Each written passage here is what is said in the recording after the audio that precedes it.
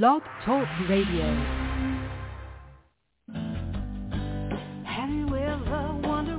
Welcome to MindShifters Radio with the Forgiveness Doctor, Dr. Michael Ryce. I'm Jeannie Ryce, your co-host.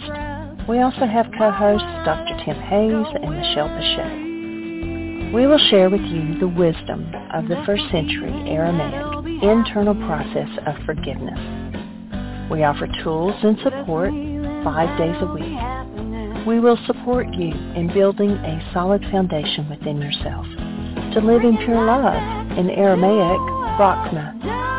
Michael is the author of the book, Why Is This Happening to Me Again? For more information about the forgiveness process, please visit www.whyagain.org. And now, welcome to the show, MindShifters Radio.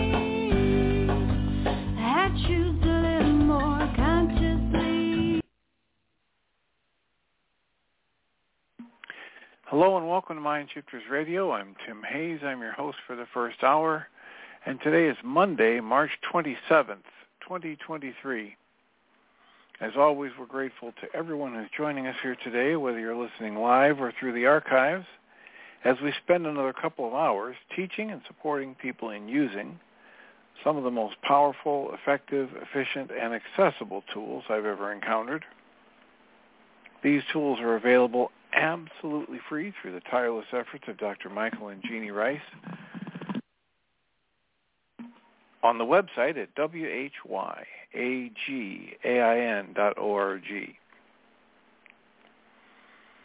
If you go to that website and click on the two words that say Start Here in the upper left-hand corner, it will take you to a page where you can download and read Chapter 24 of Dr. Michael Ryce's book.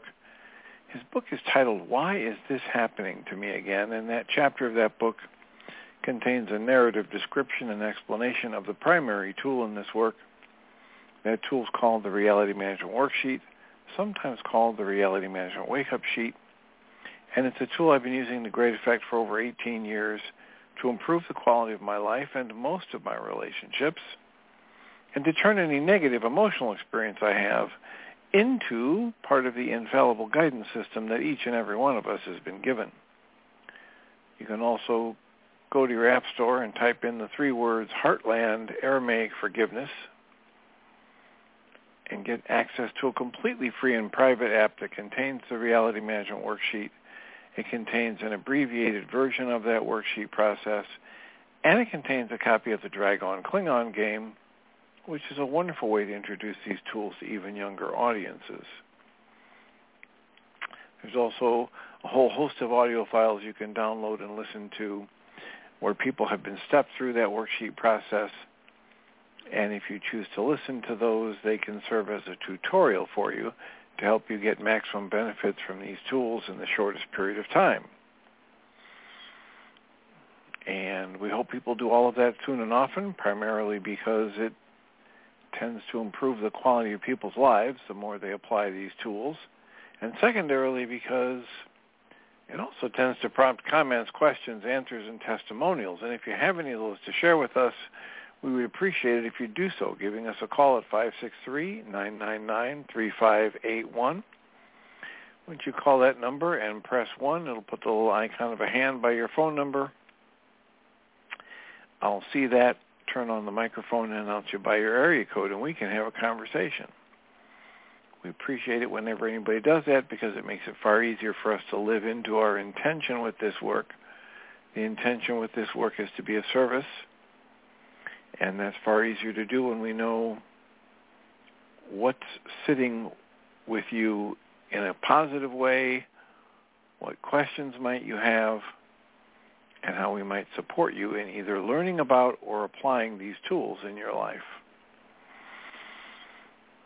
So that's why we're here, and we appreciate that you're here. And if you're not live, if you're listening through the archives, please feel free to send us an email, tjh@mindshifters-academy.org, or you can email Jeanie at jeanie@whyagain.org. That's whyagain.org.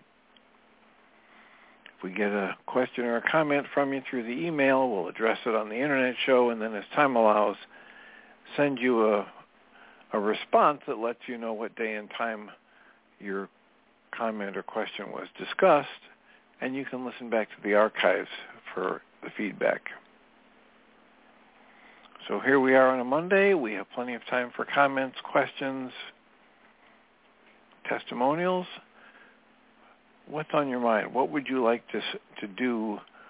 How can we assist you this day in using these tools? 563-999-3581.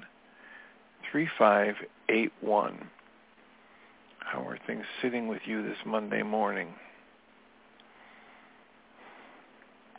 Of course, it's Monday morning here. It's probably a little bit noon or after in several other locations that are listening in. We've had a request to look at some of the essays from the book A Walk in the Physical by Christian Sundberg. And this is another situation where we could work through the whole book, and it would probably be boring for some people and a little bit interesting for some others. But if we had specific questions, it makes it far easier for us to hit the bullseye. The setup that I was looking at reviewing earlier today is a section titled Fear and the Ego. And in this work, it says the ego is the part of the self that wishes to protect the self. Why does it need to protect the self? Because the individual is having a new experience. They call it the alien experience of separation. So the theory here is that while we're in the spiritual form, before we've taken physical form as a body, as a human, we do not experience separation. We experience this truth that our physics and our great spiritual teachers tell us, that we're connected to everything and everyone. And yet when we come into the physical to have this experience, we are given what they call the veil. We are given the tool of forgetting our true nature so that we can have an experience of being separate, so that we can learn what it takes to stay loving even when fear is resonating through us, even when we feel alone and scared and separate. So this reading goes on and says, the ego is not a separate thing. It is an internal structure that arises as a response to fear. The ego seeks to relieve the individual from fear. How? By attempting to reclaim power that seems to have been lost. In fact, it was never lost. We've never been separated from our source. This is just an illusion of separation. It's an illusion of being powerless.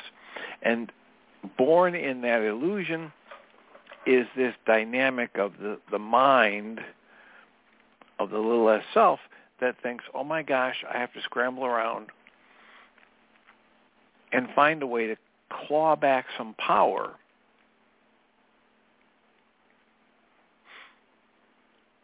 In fact, the power was never lost. There's no reason to claw anything back, and there's no reason for fear, in truth. The reading goes on and says, the ego's main activities include establishing belief.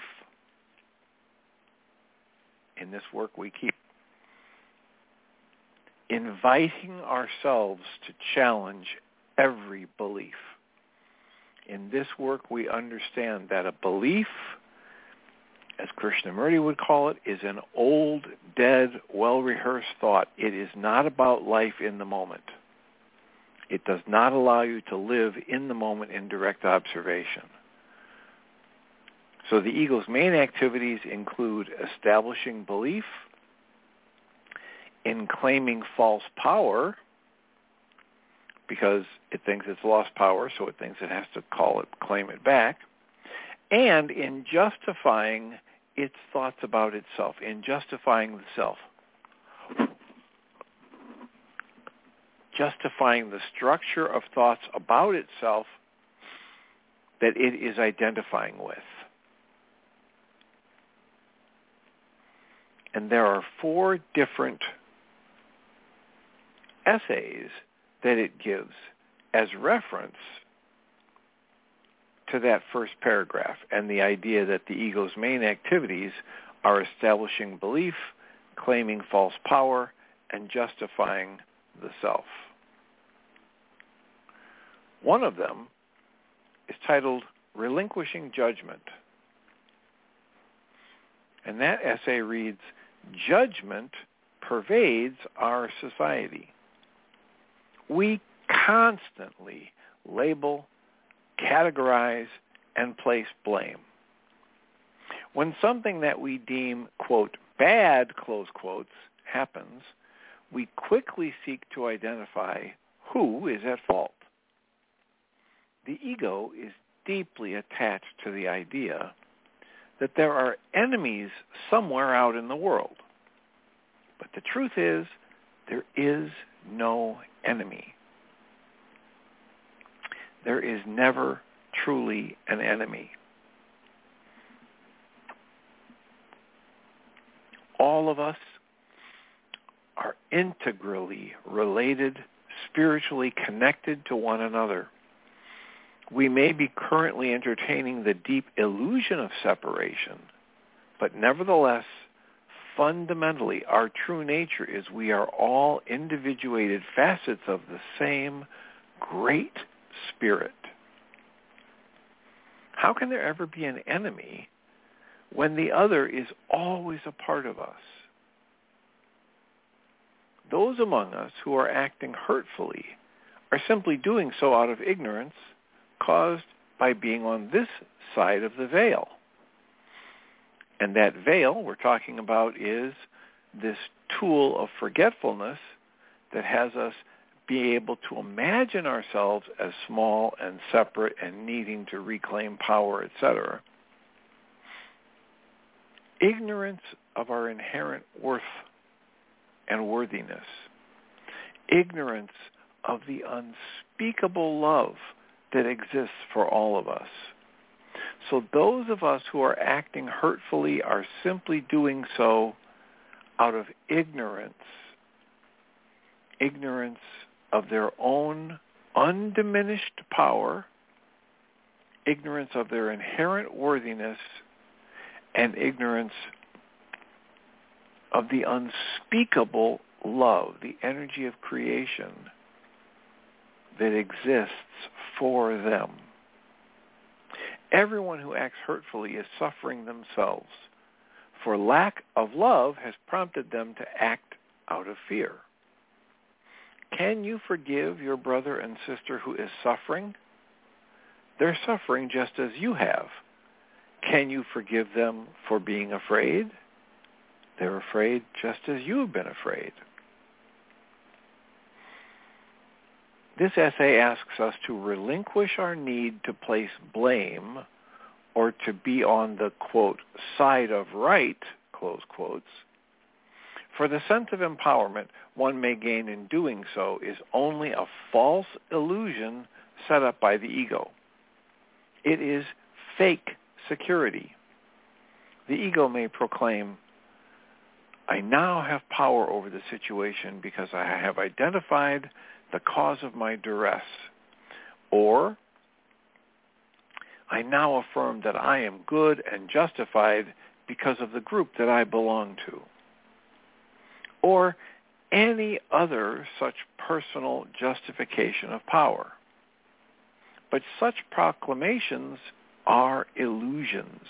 Like all illusions of the ego, they are created to give us a false sense of comfort, which we often embrace wholeheartedly rather than facing our own fears and feeling our own discomforts. You do not need the securities of the ego, including the security that judgment seems to provide.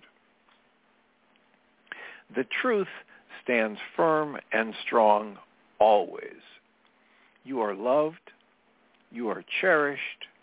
You are divine. And so is the person next to you. That truth, when actually recognized, is far more comforting than the false comfort that any egoic judgment can provide.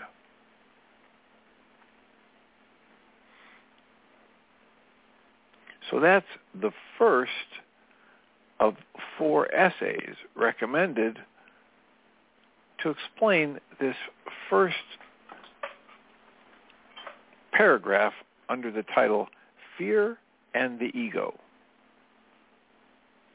The next essay is titled, Faith Transcends Belief. In the context of your belief system, especially a religious one, if you are feeling doubt, it's a sign that your reason is compelling you to explore. It is okay to follow your reason. Quote, capital B, I, G, big capital T, truth, close quotes, is not make-believe and does not require your belief to exist. Only your ego requires things to be a certain way.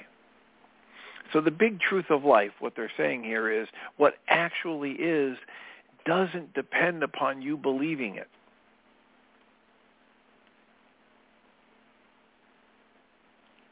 The essay goes on and says, if you genuinely seek truth, you will look fearlessly into your own history and experience and your own reaction to it all. If you look close enough, you will see that your beliefs have deeply colored and created your experience. In addition, if you consistently take the time to explore deeply into the present moment, beyond your thoughts and judgments, into your self-awareness itself, you will find that your awareness is fundamental to every experience you've had, while your intellectual justifications and beliefs are not fundamental to every belief you've had. You, in quotes, capital Y-O-U, you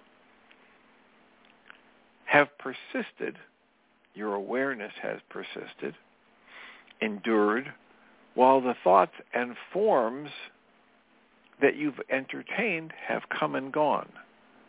You are not your thoughts. Faith, then, is not about simply finding an idea and holding on to it with tenacity. Faith is setting your deepest intent in the, quote, right direction, close quotes, which is toward love, capital L love, and God, no matter what you call it or don't call it. The words love and God, both in caps, attempt to encompass many aspects of truth that vastly transcend all human language. But we might say that they include actually setting your intention toward fearlessness, personal responsibility, active relationship with your source, peace, acceptance, humility, surrender, joy, creativity, being fully present in the current moment, and striving to put the needs of others before yourself.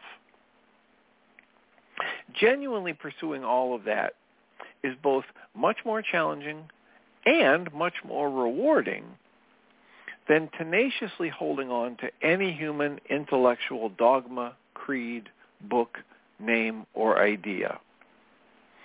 God, all that is, life, love, the extension of creative force, it all vastly transcends the forms you may identify her by.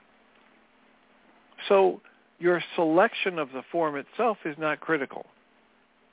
That being said, admittedly, we are physical beings living in dualism, so the form or belief pursued can, in fact, be extremely meaningful and important. Religion often serves this extremely meaningful purpose.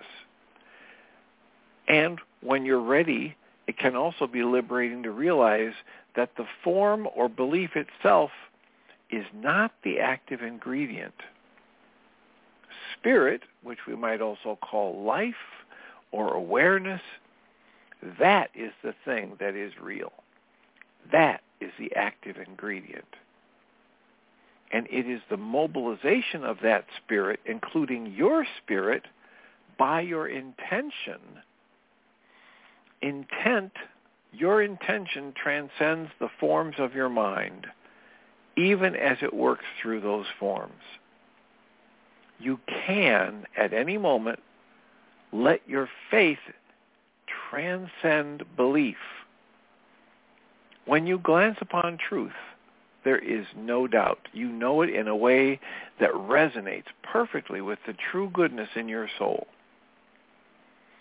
This is because at their deepest root, all things, including you, always exist within harmony, love, and perfect beingness. If you feel conflict, resistance, pressure, or fear, in that moment you're not operating from a place of higher truth. And that's okay. You, as a part of the creative process, utilize your experience of duality and contrast to expand and create. Nevertheless, your personal decision in any and every given moment, that decision to choose loving intent versus fearful intent, that is truly important. It is the very reason that this reality exists, to give you that opportunity to choose love and to conquer fear. Faith, then, is always striving to conquer fear. Faith, then, is always striving for the divine, however you may personally identify it. Faith is choosing to embody pure, loving, selfless intent. Faith is allowing the greater truth and the mighty river of sources, ever-present love, to flow through you in whatever your circumstances, regardless of the form involved. And this reminds me of the work with Dale Allen Hoffman from the Ancient Aramaic. He says, the word that was translated by the Greeks and later into English as faith, in the Ancient Aramaic has a meaning more like this: getting in touch with the rooted center of your being and then taking an action. Reminding yourself about your true nature as the essence of love expressing in form, and then acting. Acting from the rooted center of your being. The original meaning in the Ancient Aramaic for that process that we call faith had nothing to do with the blind belief in some dogma. It had to do with reminding yourself of your true nature, being awake and aware of your true nature in the present moment, and then taking an action from that place. So we're exploring the concept of fear and the ego. And the third essay in that lesson is Growing Beyond Belief. That's the title of this essay, number 52. No matter what the belief, people will tend to find data to support it. In fact, over a lifetime, we tend to assemble complex fortresses of data to support what we already believe. As we do this, most of us believe that our viewpoint is, quote, true, close quotes, and that others' viewpoints are, quote, false, close quotes, or at least not quite as correct as our own. Furthermore, many believe some forms, whether they're ideas, beliefs, identities, or actions, some of these are inherently good while others are inherently evil. To those who are so deeply accustomed to living in a universe of duality, this can seem natural. This is what I understand is the Zoroastrian religion views everything as being either good or evil. This essay goes on and says, at the deepest level, there is fundamental truth. But that truth transcends all of the form of the physical universe. It transcends all of the ideas, all of the words, all of the beliefs, all of the objects, all of the contrast. While there is no word that can name it, since words are also form, perhaps we can attempt to speak to what that truth is by using this one simple word. Capital L-O-V-E. So again, we're talking about things that go beyond what words can express, and we're trying to point in that direction with our words. The essay goes on and says, while forms themselves are not innately good or bad, since a consciousness must always assign meaning to them in order for them to have any meaning, the movement of consciousness through intent does either align more closely or less closely to the truth, capital T truth, or to divine love. This is why it is so very important to deeply explore the nature of our own motivations and to act from loving intent, which aligns with truth, capital T truth. To act from loving intent rather than fearful intent, because the fearful intent temporarily does not align with the capital T truth. Loving intent might also be described as selflessness, personal responsibility, humility, and acceptance. This includes the willingness to be wrong, to seek out truth and grow in the acceptance and service of others, even at the expense of oneself or at the expense of what one has previously believed. One of the main challenges is our beliefs tend to become invisible to us. They tend to appear to us to be assumptions about how reality really is, rather than beliefs. In other words, our beliefs are set. The data that arrives almost always appears to support the existing belief. In fact, the same data is being utilized by different conscious participants in different ways. We don't often think about spiritual growth in this way. Instead, we fight for the form. We try to make sure that our way of seeing the world is furthered.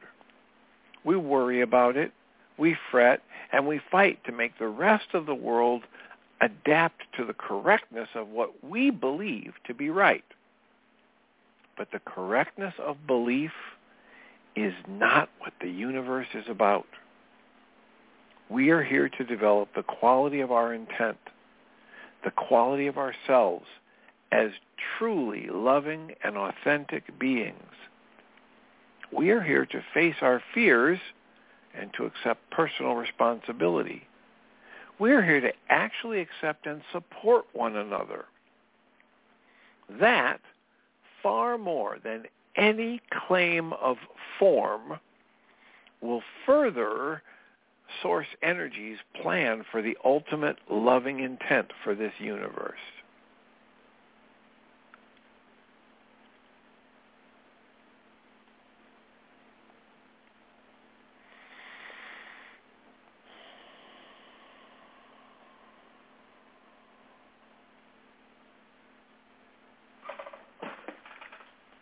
So we're reading from a A Walk in the Physical, the book, and there's a paragraph about ego and fear, a couple of paragraphs about ego and fear, and it references in the beginning 4 of these essays, and we've read 3 of them so far.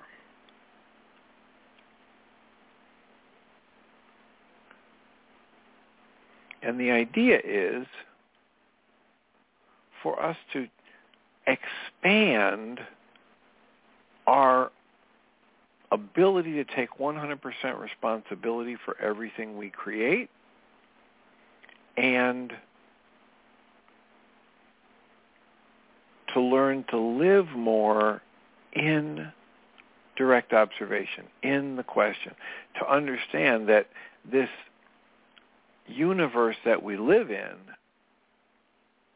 goes far beyond words, that our true nature goes far beyond words and far beyond every form.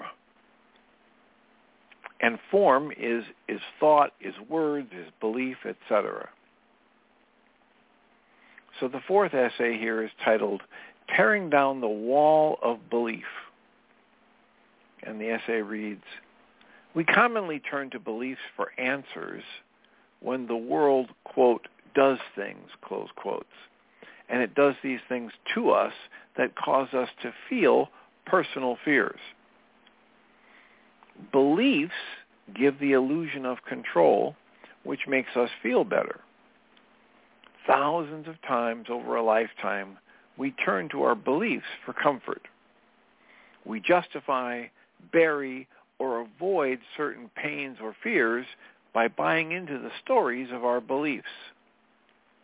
If and when we eventually want to truly question our beliefs, we often find that we cannot, because questioning them would mean tearing down the wall that we built to protect ourselves from what we didn't want to feel in the first place. It can be difficult and even completely terrifying to finally face the fear that we originally needed to help. We needed the help of our beliefs to avoid fully feeling that fear. Here are 2 brief examples. If you are afraid of being, in parentheses, feeling worthless, close parentheses, perhaps you have adopted a belief that your actions or your affiliations will give you worth. If you are afraid of dying, perhaps you have embraced a belief in a prescribed afterlife. Typically, we have many examples of such beliefs that we have erected over a lifetime. In fact, over time, our core beliefs end up becoming so deeply rooted that they do not appear to us to be beliefs anymore, but rather they appear to be fundamental characteristics of reality itself. Yet, in fact, quote, big picture, close quotes, really exists firmly beyond personal beliefs. As stark and unforgiving as this current constraint set of physical reality may seem at times, truly it is subordinate to the greater reality of love, peace, and bliss. That is true even if we don't see it in our current level of awareness. Thus, if we are willing to leave the comfort of our beliefs and walk through the opaque hellfire of our fears to experience exactly, quote, what is, in caps, the truth of life, what Dr. Ryce would call actuality, if we are willing to leave the comfort of our beliefs and walk through what seems to us like hellfire, the pain, the torture of experiencing exactly what is without any beliefs to buffer it or give us comfort, we have the opportunity to reach true relief and joy. It may take incredible personal courage and humility to do so, but such are some of the most exciting and rewarding challenges to the spirit. So, be brave and be hopeful. And when you feel you are ready, know that you are free to tear down those walls of belief wherever you find them. You exist firmly beyond the concepts of your local identity, and ultimately, you have nothing to fear by challenging your beliefs.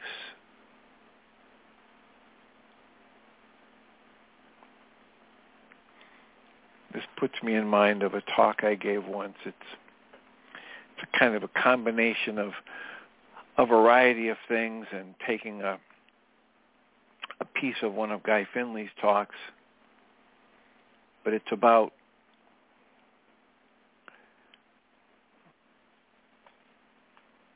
the benefit of living from direct observation and the prison that our beliefs are for us.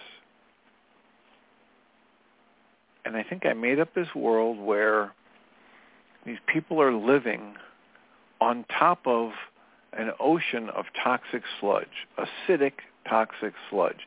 And they have found a way, there was some limited access to a particular mineral that could be made into these toxic, acidic, resistant balloons,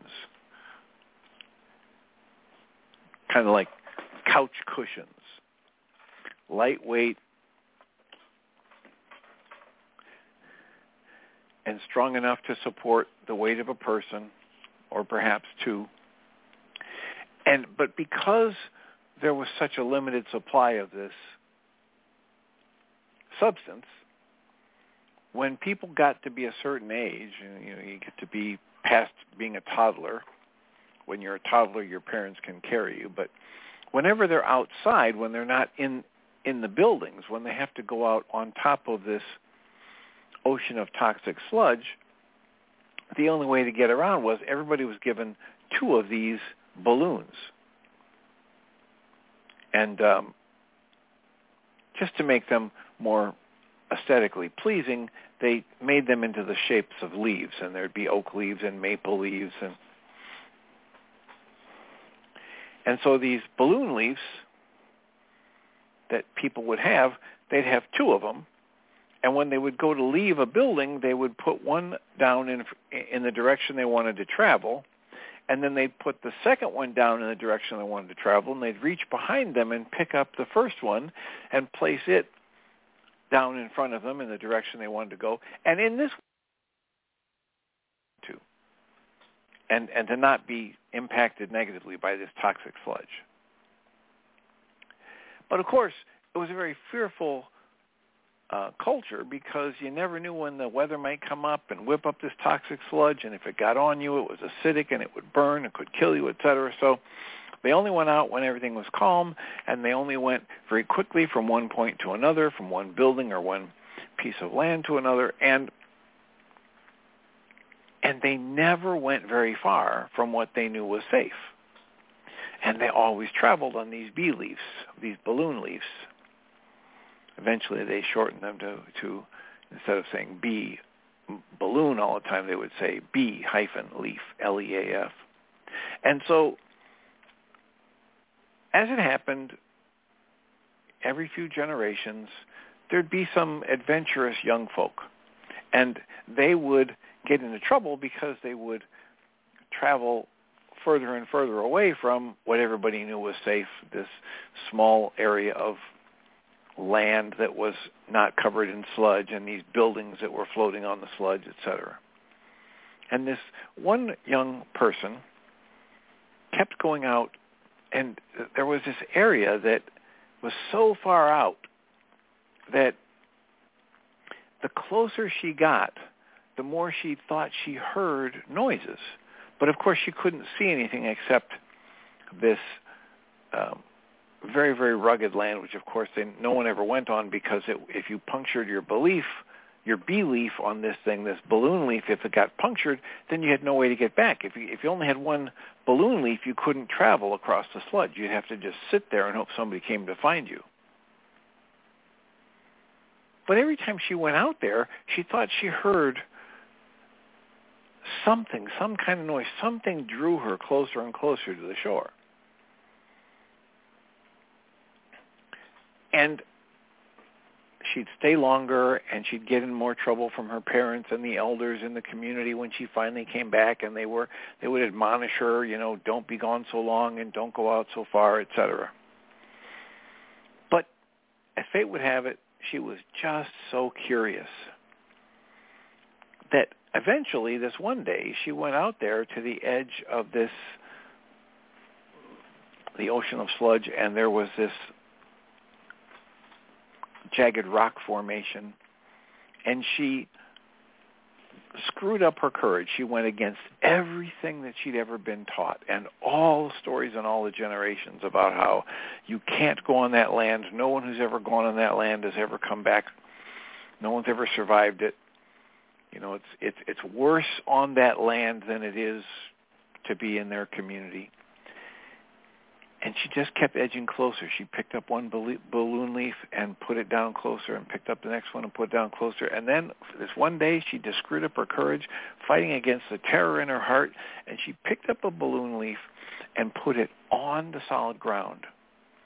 And she stepped off of the balloon leaf that was on the toxic sludge, and she stepped firmly onto the solid ground. And then she stepped off of that balloon leaf onto the solid ground. And instantly, dozens of hands, grabbed her, and there was cheering. It's a good thing she was young. She would have died of a heart attack. She was shocked. There were dozens of people there cheering and shouting and carrying her away to a big celebration. And she was just in shock, absolute shock, as you might imagine. Out of nowhere, all these people show up. And one of the elder women there was comforting her, putting a blanket around her, giving her some soup, and saying, it's going to be okay, it's going to be okay. And she finally, when she found her voice, she said, how did this happen? Where did you people come from? And the old woman said, my dear, we've always been here. We always call to you, you who are stuck on your balloon leaves, your bee leaves. We beg you to step off of your bee leaves and come onto solid ground, live in the moment, be with us, but we can't make you. And the world opened up to her when she stepped off of her bee leaves, her balloon leaf. It's probably not the best version of that story I've ever told, because it's been a number of years since I've worked that into a presentation, but it's just a story about how we imprison ourselves when we pour our mind energy into believing anything, when we don't, as Rilke would call us to, when we don't live in the question. Wide open, living in the question without demanding an answer. Because as Rilke points out, in the moment when a mind creates or stumbles across a really good question, that mind is not capable of comprehending the answer. If the answer, perfect, total in its form, was given to the mind instantly upon creating its good, perfect, expansive question, the mind would experience it as gibberish or the buzzing from another dimension or the speaking of another language that it's not familiar with. It would have no way to comprehend the answer. It needs to grow into, as Rilke says, if you learn to live in the question, you may live along someday into an answer. You may grow into the type of mind that can comprehend bigger things than you comprehend now. The truth of this is in something that Susan Bingham said in one of the last couple internet shows we talked about, that as she's reading this book, A Walk in the Physical, she realizes that she probably couldn't get as much out of it if she hadn't already read The Way of Mastery and Course in Miracles and other spiritual teachings, Jesus and my autobiography, etc. And if she goes back to those books after some period of time after reading this, her ability to be stimulated, to observe, to be more open, to see, to hear, to feel different things will be markedly different than it was before she read this book. Everything in our lives takes us to a new place. We are always learning. And as so many of these deep spiritual teachings say, your true nature is that you're part of an ever-expanding universe and intelligence. You're always growing and expanding, so it's not possible for you to ever be done learning about yourself. If you are part of an infinite mind, part of creation that's always expanding and flowing, there's no destination to be reached. There's simply the process of expansion, of growth, of adding more and more experiences, and if we're successful, learning to be loving in more and more challenging situations. That's one of the keys that they talk about in this book as being the reason, one of the possible ways to think about our reason for being here in the physical, to have form, to have a life, to be experiencing life as a human. One of the ways to think about a good reason for that is to expand our capacity to presence the energy of love, to stay conscious, actively focused on our true nature as love in more and more and more challenging circumstances. And that is an ever-expanding process. We will never be done with that. And Way of Mastery says, either in one of the darshans or in one of the Q&As, it says, if you are a part of an ever-expanding universe, and if you are a part of the creative intelligence out of the one mind that's always growing, always expanding, how can you ever be done learning about yourself? You can't.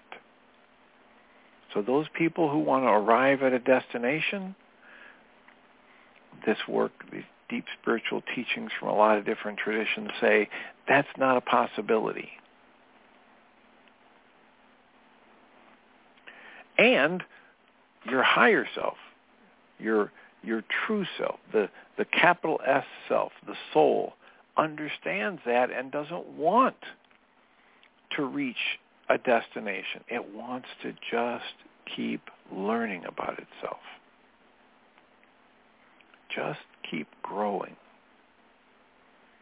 Just learn to stay open in more and more challenging circumstances. So we've got about 10 or 11 minutes left. 563-999-3581. How is this landing for you? What is this stirring up for you? 563-999-3581. Push the 1 on your phone,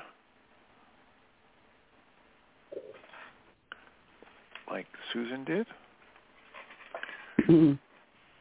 Are you there, Susan? Keep an eye on that. Yes, keep an eye on that switchboard in case somebody else. This is just the best. It feels as if, once again, it's just exactly right on target with some edges. I was thinking about the use of the mind shifter and how that is a belief buster exercise. And that's how good. That's a good backup name for it. The Instead of a mind shifter, we can start calling them belief busters. Yep. Very good. Well, we all have our little frontiers, but having our house guest here has been one of the frontiers. I have to breathe and allow and widen the margins of my judging self, just to allow myself to not know what's going to happen and question my observations, because even the observations might not be true. It appears that this person is resting, just resting, in a way not thinking about the future. I could be totally wrong, but I don't want to ask him because that might feel like a push for him. I am watching what appears to be non-action and watching myself thinking, well, there ought to be a time limit on this sort of arrangement. Well, who said? That's a belief. Everything is up for grabs, exactly like what you're saying. And it's always fear, sense of pressure, not knowing, ego, all of that stuff that he's talking about in those essays that crop up, these little monsters that crop up and say, well, you should be doing this and he should be doing that now, and this should be the way it's going to work. And you know where you get those, right? You got those from your conditioning, from your family of origin, from your culture. Right. Yep. Absolutely, the whole deal. But they feel like the truth, and they feel like they are right, and they're the way to do things. And I'm just, but to let those go is a kind of work. Breathe. Not a kind of work. It's an absolute work. It requires vigilance. You were talking about this in the last time we were on together. It requires vigilance, perseverance.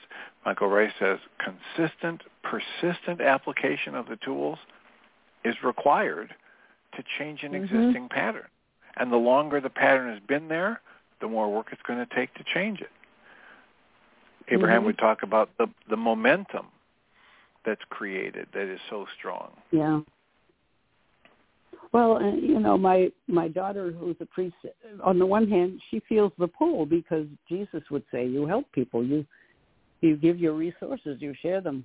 But she also is learning about boundaries. She had to get out of a marriage that was really hurting people and kids and her. And she says, Mom, you ought to draw the line somewhere and you ought to lay a boundary. And I say, yeah, maybe. But I just say, well, things will probably just happen. They'll take their course. And we won't need to do anything, which, you always say it a certain way. You need do nothing. From the Way of Mastery.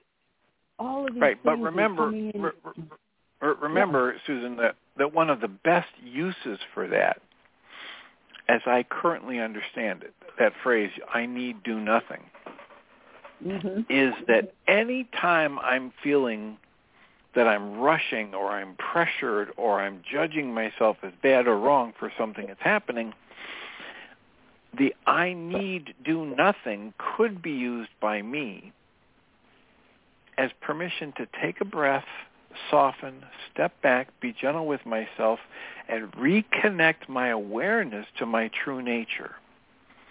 To remember that I'm connected to everyone and everything. To remember that love is the energy that I want to have the intention to align with most, and then decide how to act.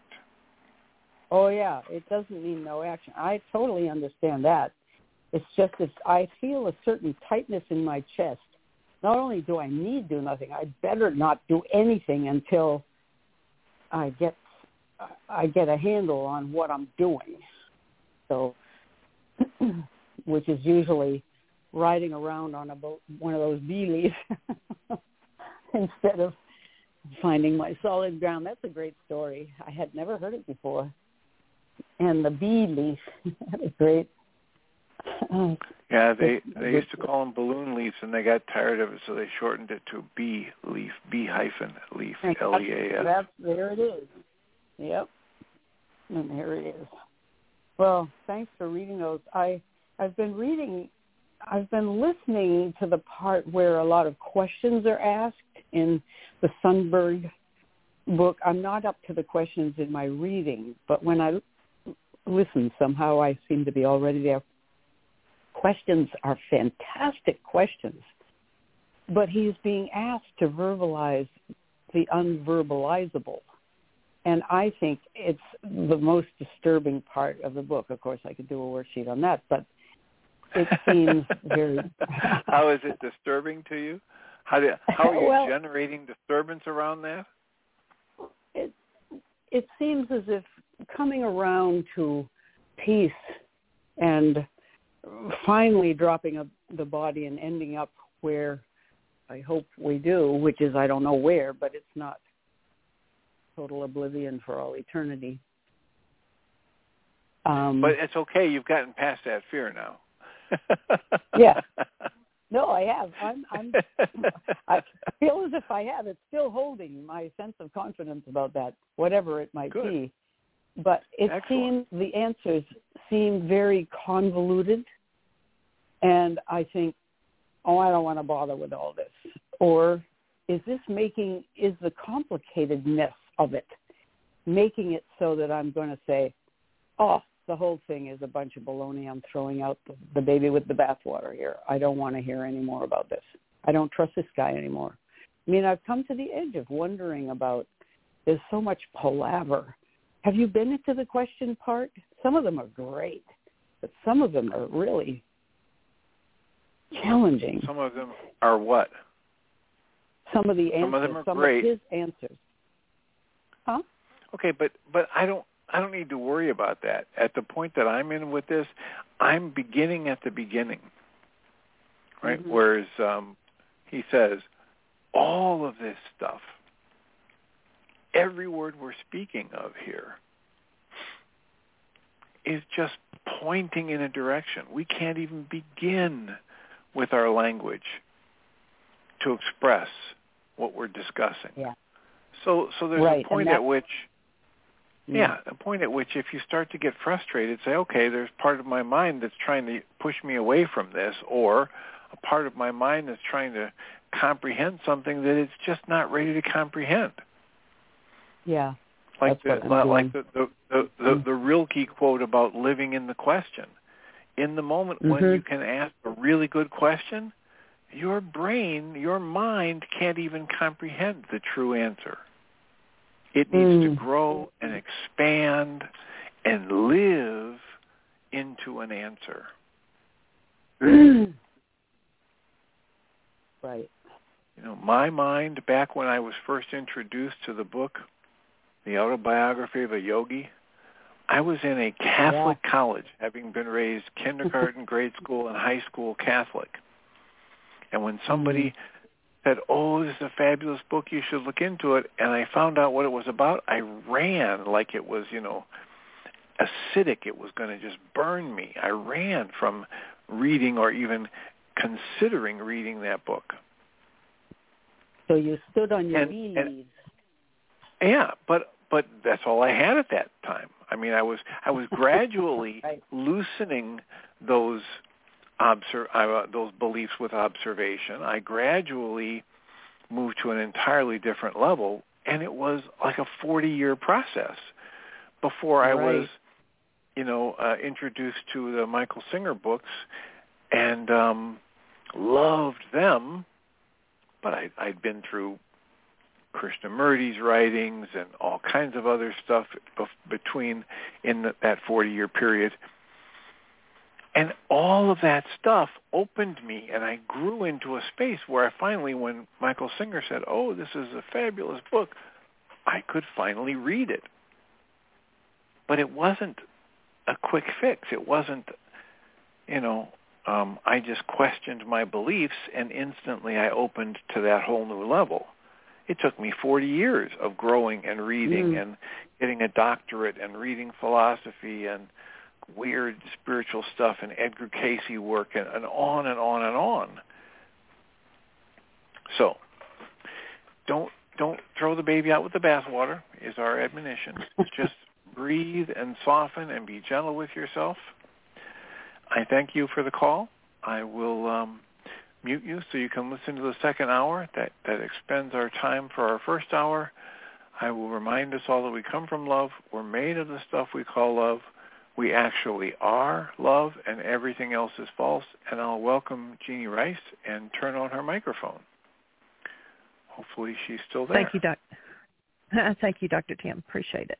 You're very welcome. And deserving. Have a great show. Thank you. And welcome, everybody, from New York. We're up here on family vacation. And part of the family went home yesterday. Part of them went home this morning. And that leaves us here. And I'm giving Michael a little bit of time to get dialed in. I'm going to have to try to switch computers here because I can't turn the switchboard on the other computer. So anyway, a little bit of technical challenges here. So as soon as Michael dials in, I will go switch over. And so thank you for being patient with us. We were on the road traveling Thursday and Friday, but we're here this week. But we are up in Clymer, New York with family this week, and then we'll get back to Bristol next Sunday. And then we have my father's services next Wednesday. So busy time, but anyway, just waiting for you to dial in and then I'll, okay.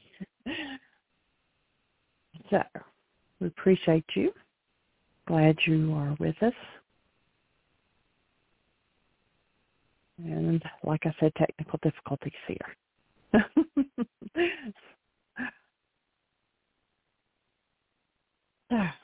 And I can't turn anybody on the switchboard till I switch computers, so just hang in there with us for a minute. And I'll switch over. Can't hear you, well, welcome, everybody. You're on. There you go. Can you hear me now, sweetie? Awesome. Welcome, everybody. Once again to MindShifters Radio. We're honored and delighted that we get to play with you one more time as we look at these amazing and life-changing tools that come along from the first century Aramaic work of Yeshua. Some clarification coming from the world of A Course in Miracles. And the fact that the key to this game called life lies in the realm of forgiveness, the key to health, the key to vitality. Recognizing that we live in a pretty much totally conditioned mind, and the conditioning that each of us receives is usually based on some sort of a message from our culture, from our family systems, from our communities, that somehow we're broken and somehow the answer lies outside of us. And our invitation here is to suggest that you might want to question everything you think you know. How's that old saying go? We all like to have our questions answered, but seldom do we want to question the answers that we have. It's time to question all the answers that we have and recognize that if you want real health and vitality, you're going to have to understand the cause of health and vitality. If you want vital relationships, you don't have to study diseases in relationships. You don't have to study abnormality. If you want a healthy body, you don't have to study diseases. The study of what causes and creates health in each arena is far more profitable than the study of disease. And, we look in particular in our culture at the disease care industry. It's called, big question mark in front of it to a great degree. Sadly, there are some really wonderful exceptions and some awesome people in the field. But, when you really look at the disease care industry, over the last several months on 2 different occasions, I got to spend some time in a hospice care room in a hospital with a couple of different people.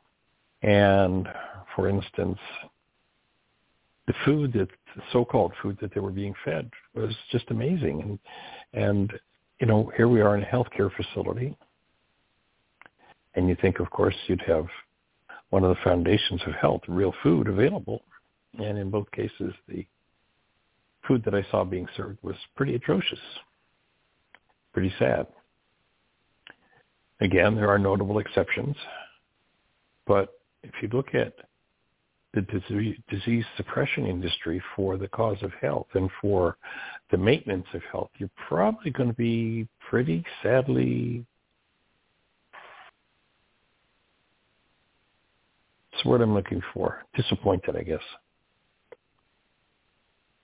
So in order to understand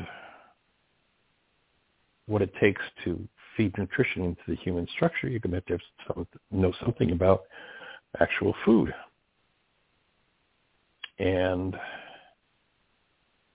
if we're ready to recognize the impact that the mind has on the body when it comes to health, you recognize that you can't live in frustration and anger and the projection of rage continuously and have a healthy form. Because every energy that is engaged in that's based in hostility or fear, no matter who it's pointing at, if I'm pointing it at someone else, I'm the one who gets the original. They just get the carbon copy. And so if you look around at the so-called experts in the field of health, what kind of health do you see? What kind of health care, what kind of nutrition do you see? And ultimately, who's going to take responsibility for your health and understanding how to, if you've got challenges, return to health, and if you are in some sort of a vital state, how are you going to maintain that?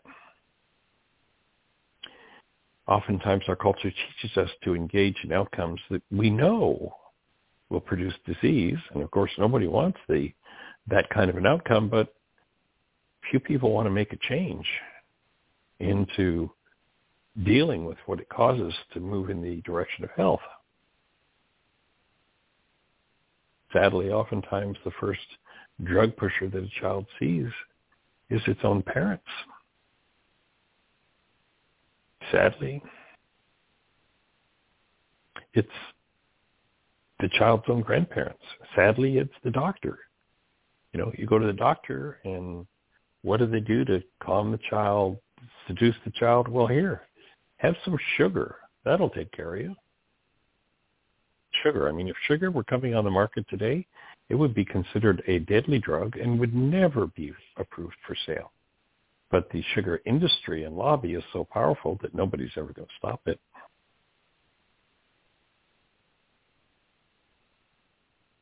So recognizing the barriers to health, vitality, wellness, well-being, financially, relationally, becomes an important part of understanding if you are living in a culture that has illness statistics that are atrocious, such as today in America. This country outspends virtually every other country in the world by 1,000% in terms of so-called healthcare, and yet I don't remember the numbers exactly, but in terms of preventable disease, we're something like number 39 of developed nations. How does this happen? How crazy is this? And so one of the first keys to waking up from the craziness is to wake up from the conditioning in the mind.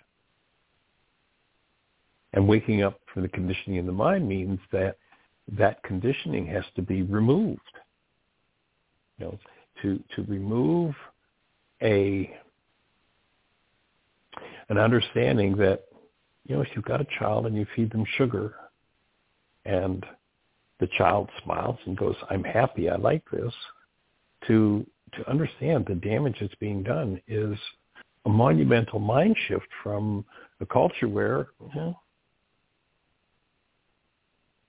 how many doctor's offices have been in where they don't have a bowl of sugar sitting on the table, sitting on the doctor's desk or on the receptionist's desk? Oh, if you'll let us give you this shot, we'll give you some candy.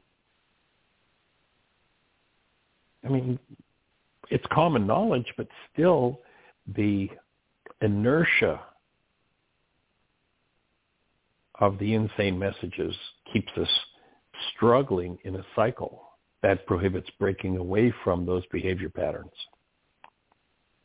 So it takes significant work, and what we're here to do is to present that work in as detailed and as deep a way as we possibly can, especially the tool of forgiveness, which is the tool of removal, the way that you remove from the mind those energetic patterns that do not belong within the system, that do not belong within the structure. And that tool, of course, is called forgiveness. And even that one, we've been conditioned to believe that forgiveness is about how I'm going to let you off the hook for what's happening inside of me, as opposed to how I'm going to change what's happening inside of me. And so our project is one of waking up to the truth of who we are and literally confronting and therefore removing everything that never belonged within our structures. When you recognize that this process of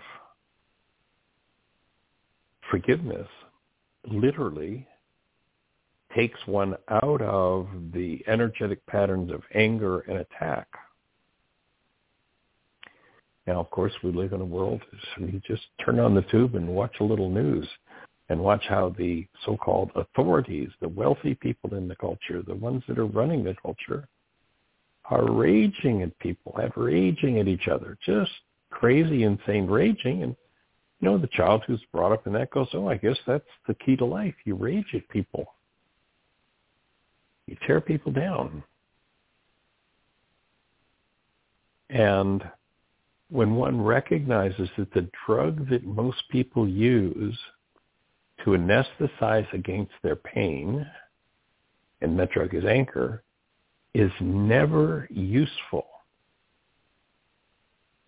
You say, well, Michael, I've used anger pretty constructively. You know, if I hadn't had my anger, I probably wouldn't have done anything about this. Well, you know, if I want to enter the big race at Bristol Speedway next week, I could take a Volkswagen bus from the 1960s and I could probably get over the finish line. And so I say, well, see, I have a Volkswagen bus and therefore I got over the finish line. Therefore, a Volkswagen bus is great. But I'm competing against cars that are doing, 160 miles around the track. Well, my Volkswagen bus is going to look pretty silly. Compared to people who are functioning out of love and creating a life based in love, a life of anger is like riding around a Volkswagen bus thinking you're doing okay with it. It's insane. So when one is willing to collapse, when one understands that anger is an end result of content in the mind that is based in insanity, and one chooses to face those energetic patterns, that's when the game changes. And so that's what we're here to support.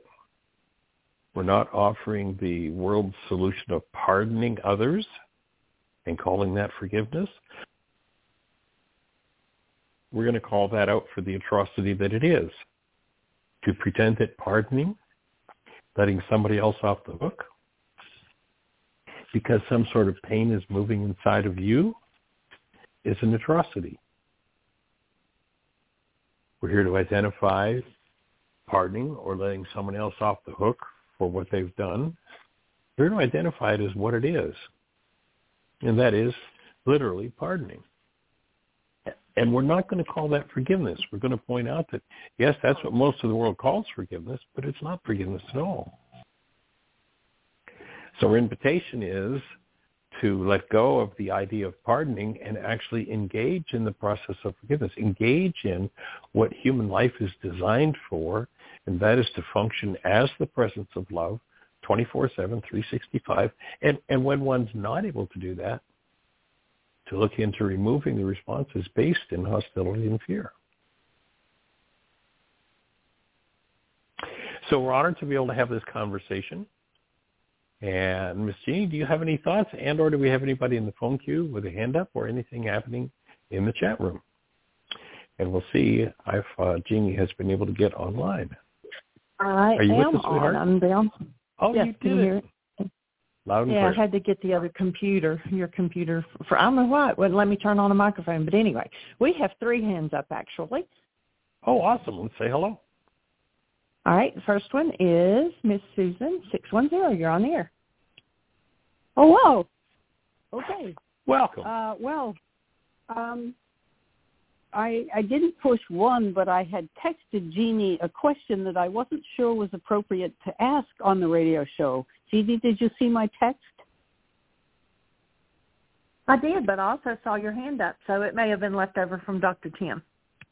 It probably was left over, so I'm not sure. Maybe sometime we can talk about what I asked about, but it's probably not right for the radio show, so why don't you do caller number 2.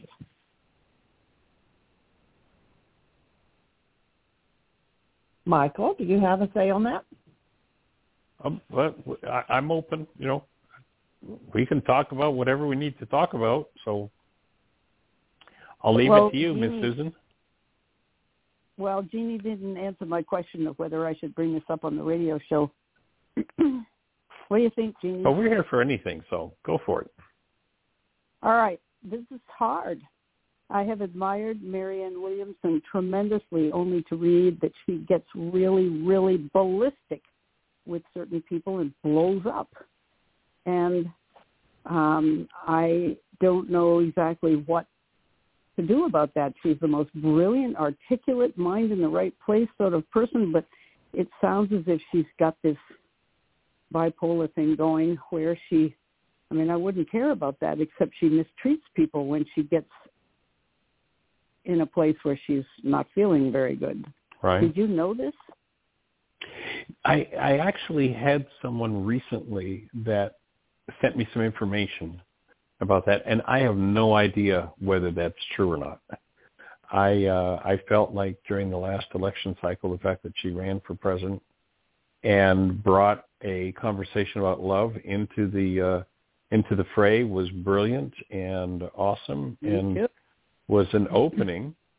And recognizing myself that there are times when I'm not able to live up to that which I would like to live up to. I can certainly have compassion for other people who have difficulty with that too. And frankly, I've never really been into Marianne's work.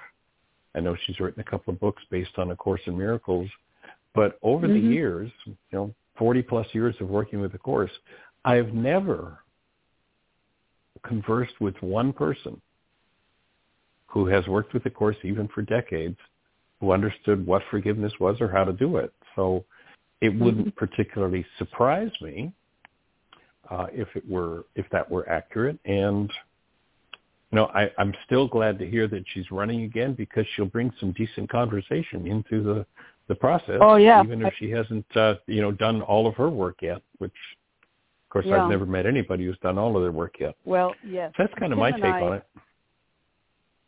Tim and I had started to support her campaign, but now we're wondering maybe we should just continue. We weren't supporting it in a very big way, but I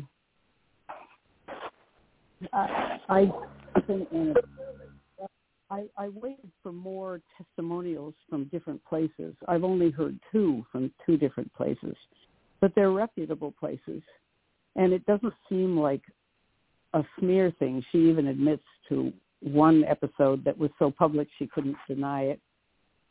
And these testimonials come from staff members who say she'll get into one of these moods and they're terrified, which reminds me of my son-in-law who did these ups. So I like that you are giving some breathing room on that one.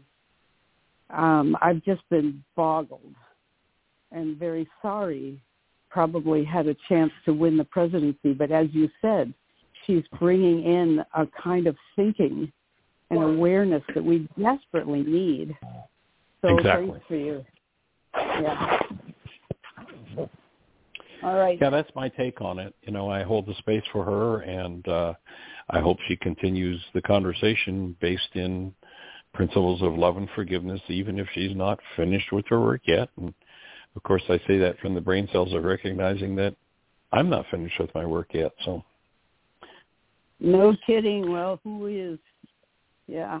You know, All we go right, back 2,000 years ago, and here's Yeshua, and they call him, I believe the word they used in the Greek translations was perfect. And he says, why do you call me perfect? None of us is. Yeah. Right. So my inclination would be towards supporting her, because if I look and do a comparison, I have not. There's maybe one other candidate who's now gone from the scene back, and I don't remember his name now, back maybe 7 or 8 years ago. Kucinich, I think, was doing some pretty powerful, constructive conversations that were beyond the norm. But other than that, if I look at anybody else that's out there running, I've seen too many sane conversations from any of them. Yeah. Okay. Thank you. All right, young lady. We appreciate you. You too. Thanks. All right. Love and blessings.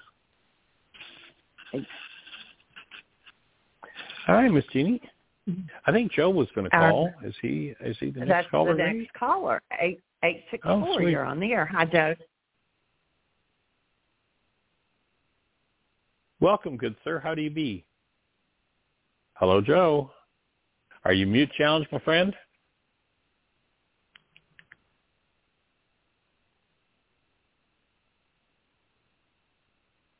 Joe, if you're there, we're not hearing you. His microphone's on, so I don't know. Okay, well, maybe he stepped away from the phone for a moment. Okay. So why don't we go ahead and say hello to our third caller? I believe it's Miss Celinda, 541. You're on the air. Oh, awesome. Let's say hello. Hey there, young lady. Hello. That's who it is. Hello, Celinda. Welcome. How are you? Thank you. I'm fine, thank you. Let me close the bedroom door here so so Larry can have some peace. I'm looking at your name, Michael, on the phone. Okay. Sure. The one thing I can be very relieved about is I don't really get flapped about politics anymore. Right. And I've also realized that the only one that is going to show me which candidate has the most potential for healing, for helping to heal the country, is going to have to be revealed to me by Rucha. I can go outside for opinions and for facts, quote unquote, and evidence, and I know that I get caught in my own belief systems. But when the dust settles, I really have to follow my heart. Yes, I hear you there. I was just curious. I so resonate with Susan because we're like two little peas in a pod. We've just taken a little different ways of getting our safety needs met. And the rose for me, for myself, as well as for the possibility for her, is has she gone inside and asked, as Dr. Tim was saying today about Rilke, saying, when you ask the question, don't expect the answer. There aren't any brain cells yet for it. It is in the living through that the answers may eventually come later. Yeah. So I wanted to share that. And, my goodness, you would think that my resistance and my unwillingness has to do with not wanting to change. And what I'm finding out, this is in relation to the wake-up sheets, I'm finding out that there's a whole big process going on inside of me.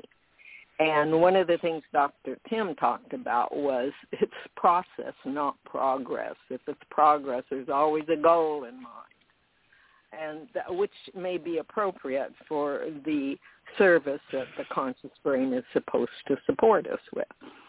after the fact of finding out what life wants us to do. But anyway, it's boiled down to me that there is a huge process going on in my growth as the brain cells keep popping like a popcorn in a popcorn. And I have gone back to the wake-up sheet, only I don't remember if I mentioned this to you before or not, but I have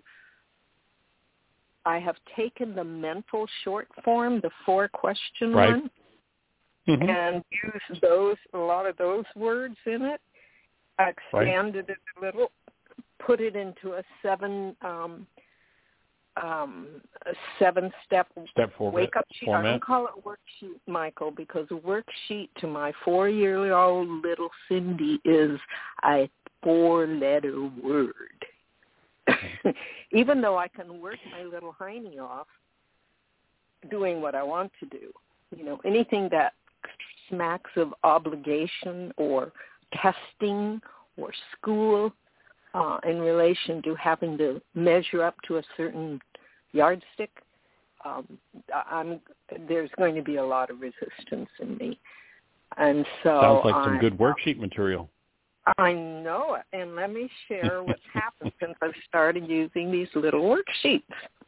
And I'll share the outline for you in case you think it's something that would be of value to anybody else who has similar situations as mine.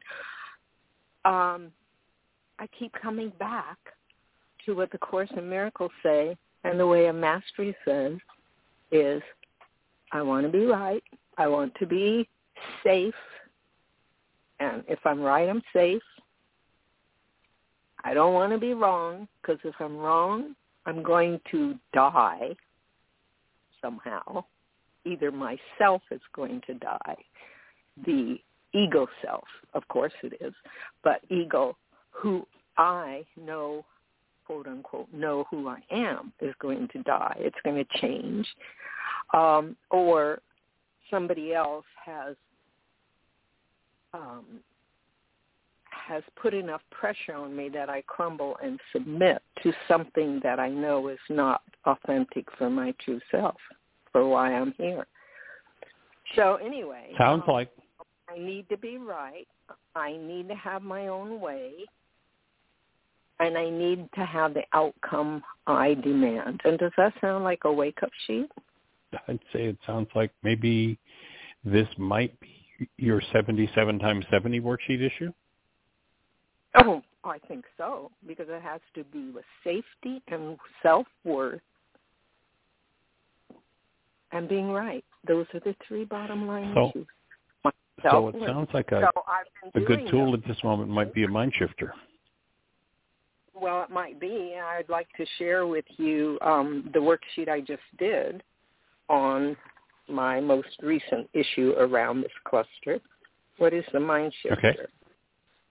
Okay, let's just write that down, and that'll move that out of the way, and let's go on with your worksheet. So my offering would be that it's safe and healing. Shall I put easy in there? Easy work, sure. It's safe, easy, and healing, and I love it. Okay. When people point out my errors,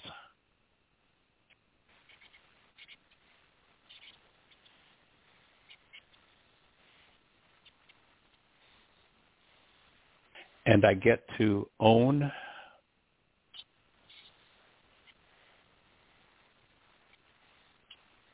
and forgive my mistakes.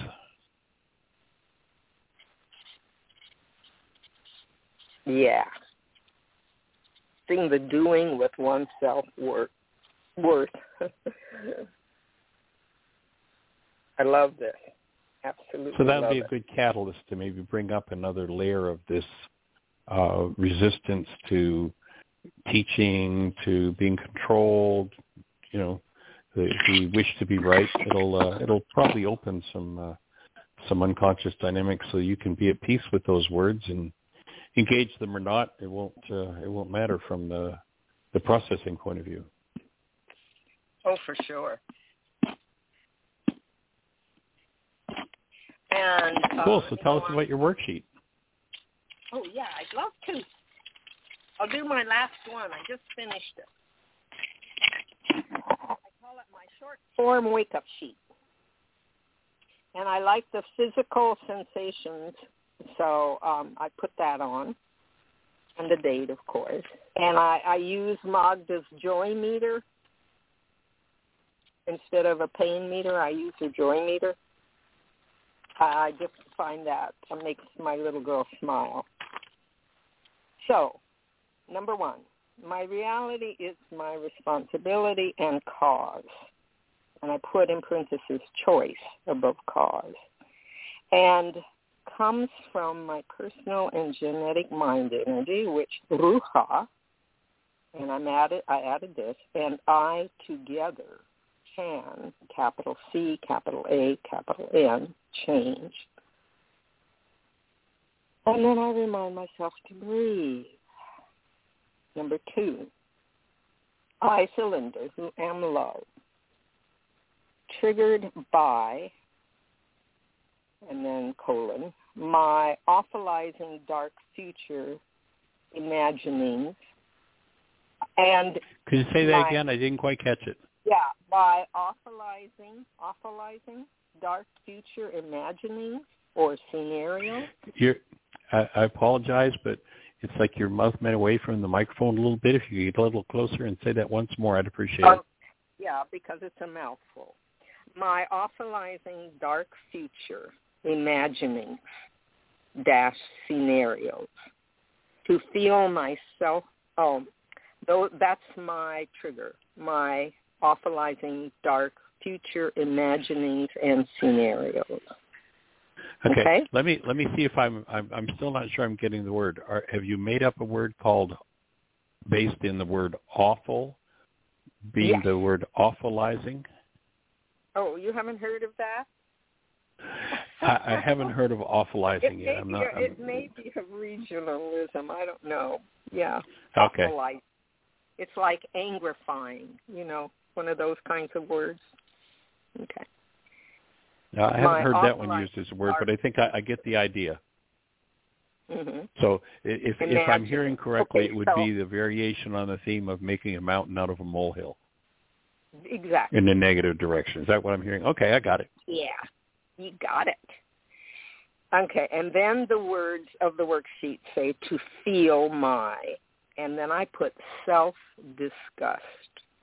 That was my feeling. Mm-hmm. Okay. Oh. And I say. So let me. Can I interrupt you there? Mhm. Okay.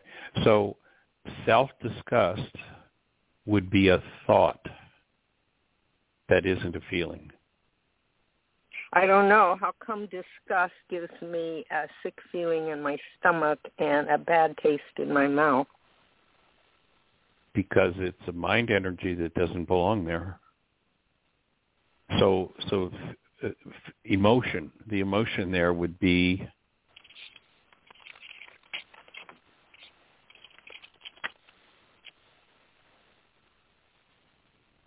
I'm exploring whether Go ahead. No, you go ahead. I would hear self-disgust as a thought disorder where I have judged myself as having done something so terrible or wrong or, whatever the word is there. And, feeling-wise, in terms of sensations in the body, it creates sick to the stomach.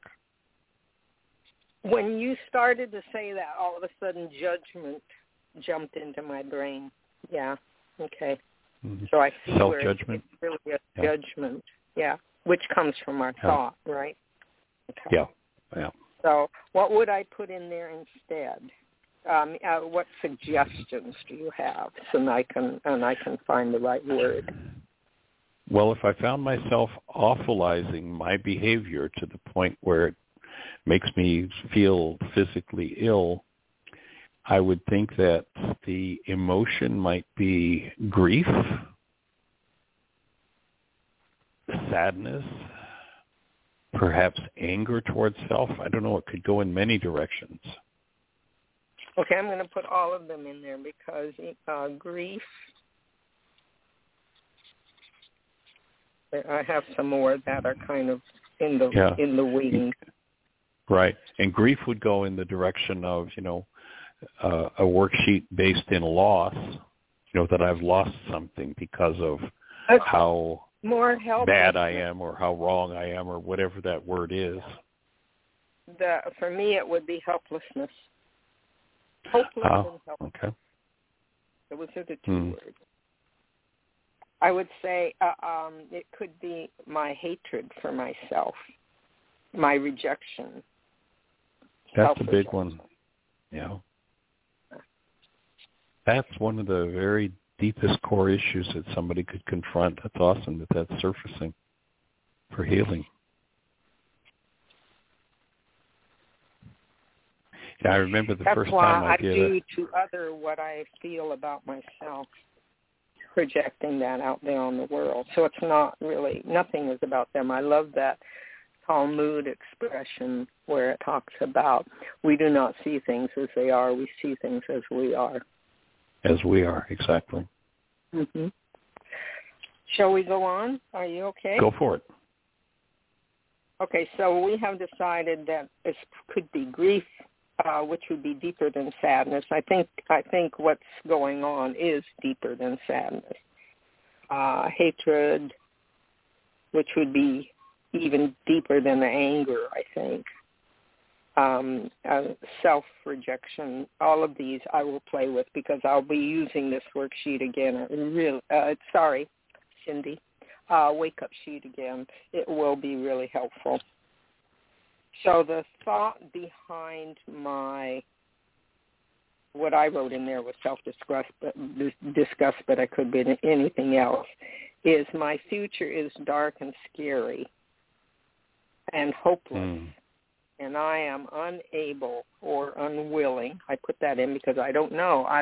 I now am very accepting about my unwillingness, Michael, because I'm not sure whether it's unwillingness or unableness. Like hopelessness, right. Helpless, sort of thing. So I'm having to learn compassion. Hopefully, it will spring out into my world. As I learn it for myself. I am unable to stop my awfulizing. Okay. There, I could have said one word here, awfulizing. Because it's all, awfulizing is always about the future for me. Oh my God. I'm not going to be able to handle this, or I'm going to screw it up, or that sort of thing. And I'm going to go blind, or I'm going to get sick and die, and nobody will help me, and, that sort of stuff. So I am breathing. It tells me to breathe here. I breathe after my emotion, my thought, and my goal, I think. What is your goal? My goal, that's number 3. My goal behind the thought is that I must change right now and get it right and perfect so I can be loved, worthy, and safe. So I can be. That's what Magda helped me so much with. Yeah, that's perfect. I looked at that one day and I said, this is outcome. This is wanting to have it my way. Yeah. My ego. So the thought you just repeated sounds like thoughts about yourself. And the goal that I hear, and in the words that you said, the goal that I think is key in this one for you is to have a bright and abundant future. Right. And joyful. So I'd make a note of that as the goal that's probably the primo goal that's going to need to be canceled for you to drop into the next depth of what needs to surface for healing. Beautiful. And may I add future to that, joyful to that? Sure, absolutely. Absolutely. That sounds right on track. Peaceful in relation to harmonious. Maybe harmonious would be better. Mm-hmm. But peaceful for me means harmonious and calm. Not the calm of the kind of peace that's forced, but the calm of the peace that is that peace that passes all understanding. Yeah, it's interesting. If you go to the Aramaic, where the Greeks tell us that Yeshua said, "My peace I give to you, my peace I leave with you," the word was actually serenity. No wonder there's a serenity prayer. Yeah. Peace is a word that sources from war thinking. Serenity is a word that represents a state of expression of being that I think takes us to a whole different level. I like it. I'll dig out the Serenity Prayer again from my old 12-step work. Nice. That sources from being, you said? Mm-hmm. I'm writing all this down. I realize that that's one of the ways I learn is by writing it down. No wonder you have us doing wake-up sheets. I'm with you. Okay. Are we ready for number 4? I hope my apple is not interfering. If it is, let me know. I won't munch it. Go for it. I've been trying to intermediate fast. Our last Ruchas, I asked Rucha's help to show me the hidden parts of my CBM and to assist me in resetting Rahma and Kuba for changing my reality and its effects. I am ready and willing to learn the truth, to live this truth in my life, and to live this truth in my life. And I breathe. Nice. I have to remind myself to breathe because I'm a real breath holder. You know, what I hear you doing, Celinda, and it's powerful to listen to you unravel it. I think this is probably, this short recording would be one you could probably listen to a dozen times and benefit from, because you're unraveling some of the deepest, darkest power person messages that have probably governed your bloodline for centuries. It had to do with physical and emotional and mental survival, all three of them. Number 5, are you ready? Go for it. I now cancel capital C, capital A, capital N, capital C, capital E, capital L, my goal, capital G, capital O, capital A, capital L, that, I must change right now and get it right and perfect so I can be loved, worthy, and safe. And I breathe. I love the idea of crossing it out like Magda said, too. Only I like to write it down as well. So I'm going to cross it out right now because I hadn't crossed it out yet. It's good to keep a record of even the subtlest thoughts. In fact, that's one of the reasons. Subtle. Subtle, okay. Those that sometimes we'd hardly notice. Right. For me, that's one of the reasons. What I've found beneficial for me in doing worksheets is that when I'm writing it, I pay attention in a new way to things that otherwise I realize I normally just ignore. And when I do write it and I allow myself to really focus in on those subtler energies, it's like, oh my goodness, what needs to be cleaned up is monumental. Yeah, because they flash through so subtly that the slowing down in my writing helps me to see them, to catch them. Exactly. Yeah. But I don't if there's just mental. I mean, they submerge themselves back into the subconscious. They just disappear. It's easy to slide past them. Yeah. Okay, number 6. Like that line in. I'm sorry. Like the line in Paul Simon's song, "Slip sliding away." You know, the nearer your destination, the more you slip sliding away, and the nearer one gets to confronting some of these deeper issues that, you know, generations have not wanted to confront, the more they turn to, you know, just give me a fifth of scotch. Let me go have some sugar. Let me do a little rage. You know, all the ways that people avoid touching into those deeply painful yet deeply hidden thoughts. So it's powerful. Like, I'm flashing on my 23 years of bulimia.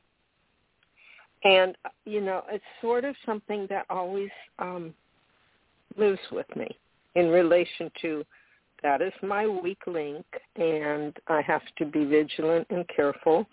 And so now, after more than 23 years, oh my goodness, probably 30-some years of not doing that anymore, with a couple of relapses early, right afterwards, what I have come to see is that I live with that. It's like the elephant in the house, only I know it's there, and I got to work around it. So now if I feel that if the feelings get so intense, I will go get an apple. Or I will go get some whole unprocessed food, you know, a carrot stick, anything. And as long as it doesn't have sugar in it, rather than in its natural package, you know, like a potato or something like that.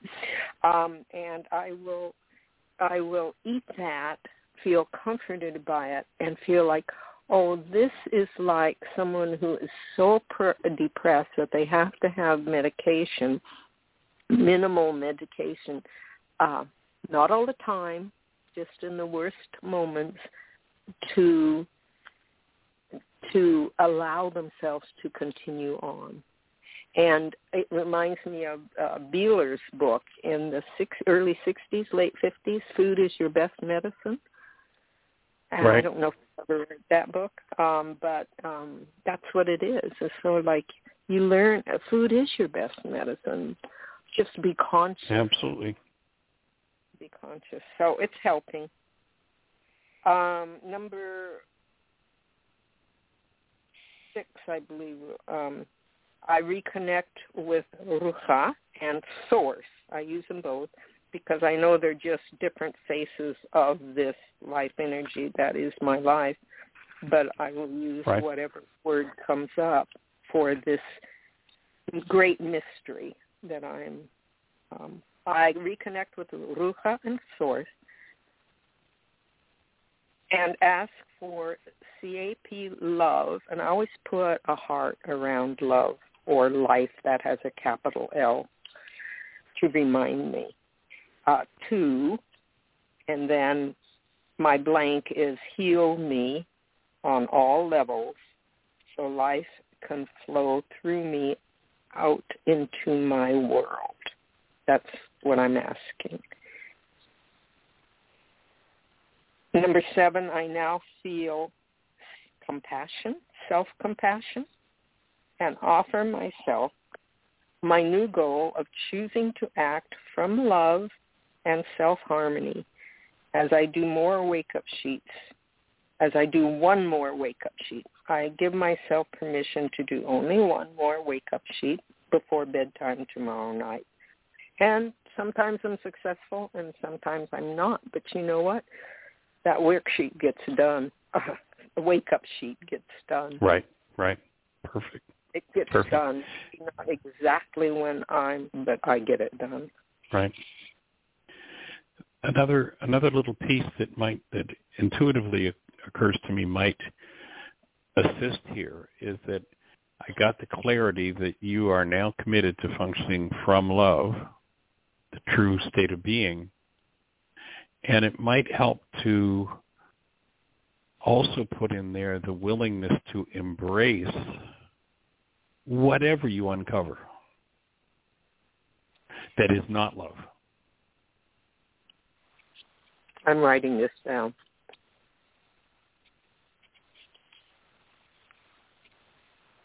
Because oftentimes, as I get more committed to functioning as love, the parts of me that aren't in harmony with that, that's going to kind of act like a mind shifter, and they're going to tend to be right there in my face. And if the old habit prevails, I'll probably just stuff it back down again. And here would be a good place to affirm that it's okay for me to see that, to feel it, to experience it, to embrace it, and to process through it.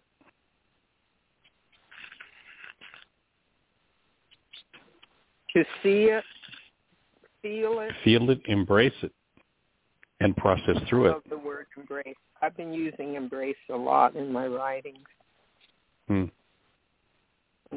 Sweet. To process it through. That's another thing that I have been working with. I've been working with the Nidra Yoga, which comes from that place.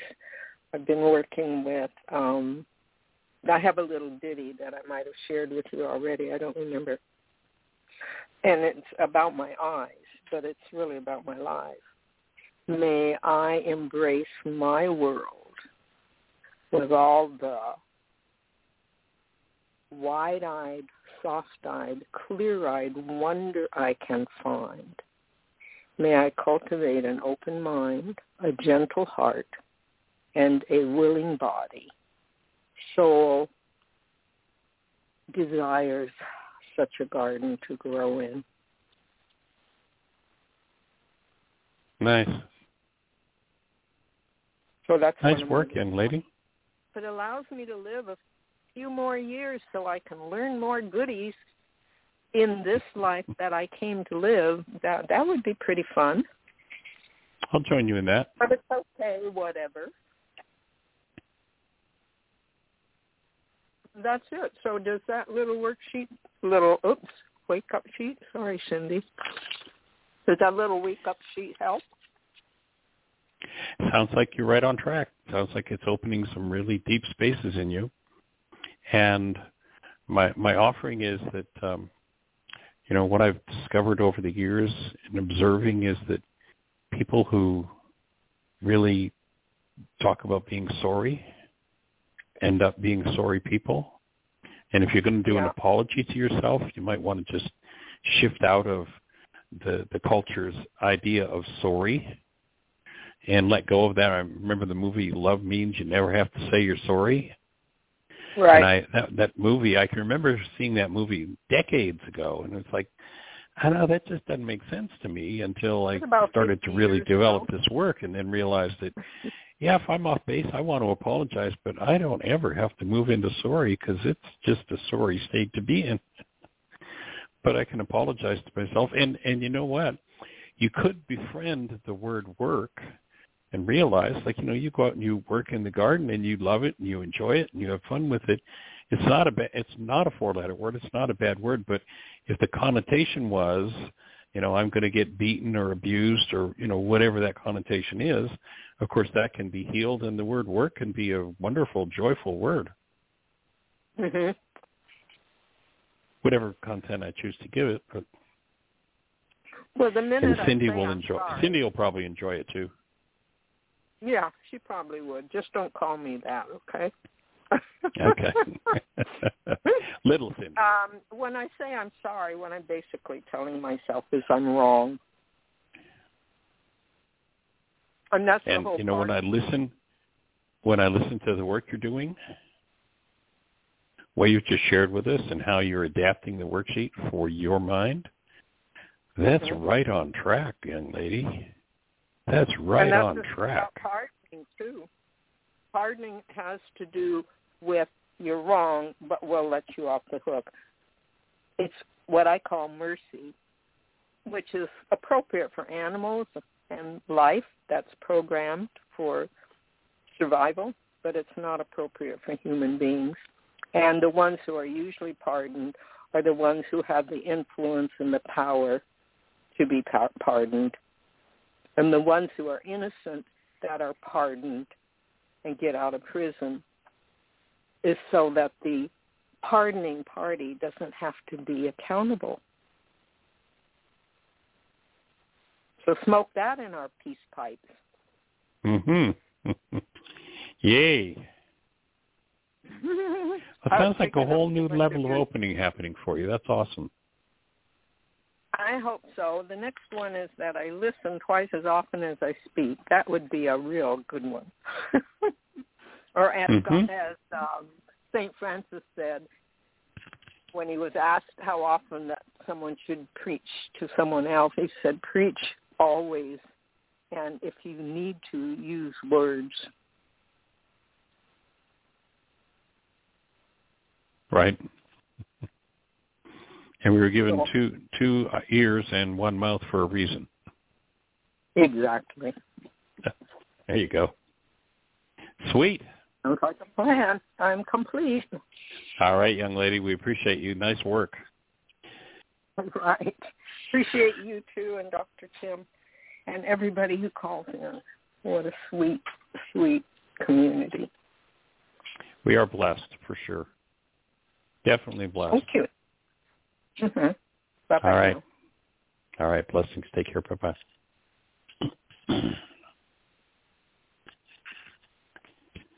Well, Miss Jeanie? Well, Joe dropped off, so he must have had to go somewhere else. But we are down to about 2 minutes. So we'll just say appreciation to everyone for joining us. And thank you for your support. We deeply, deeply benefit from the opportunity to share these tools and to bring this work out to the globe on wider and wider levels, and your part in doing that. So we'll just invite you to the best year yet of your eternal life. It's an awesome gift to give the world, and blessings. Bye-bye.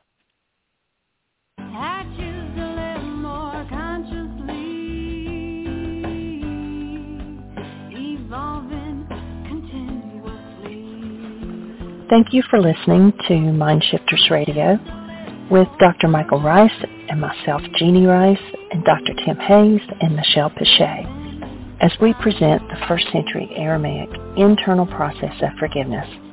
We are here for 2 hours every Monday through Friday from 12 noon to 2 o'clock Eastern Time on MindShifters Radio.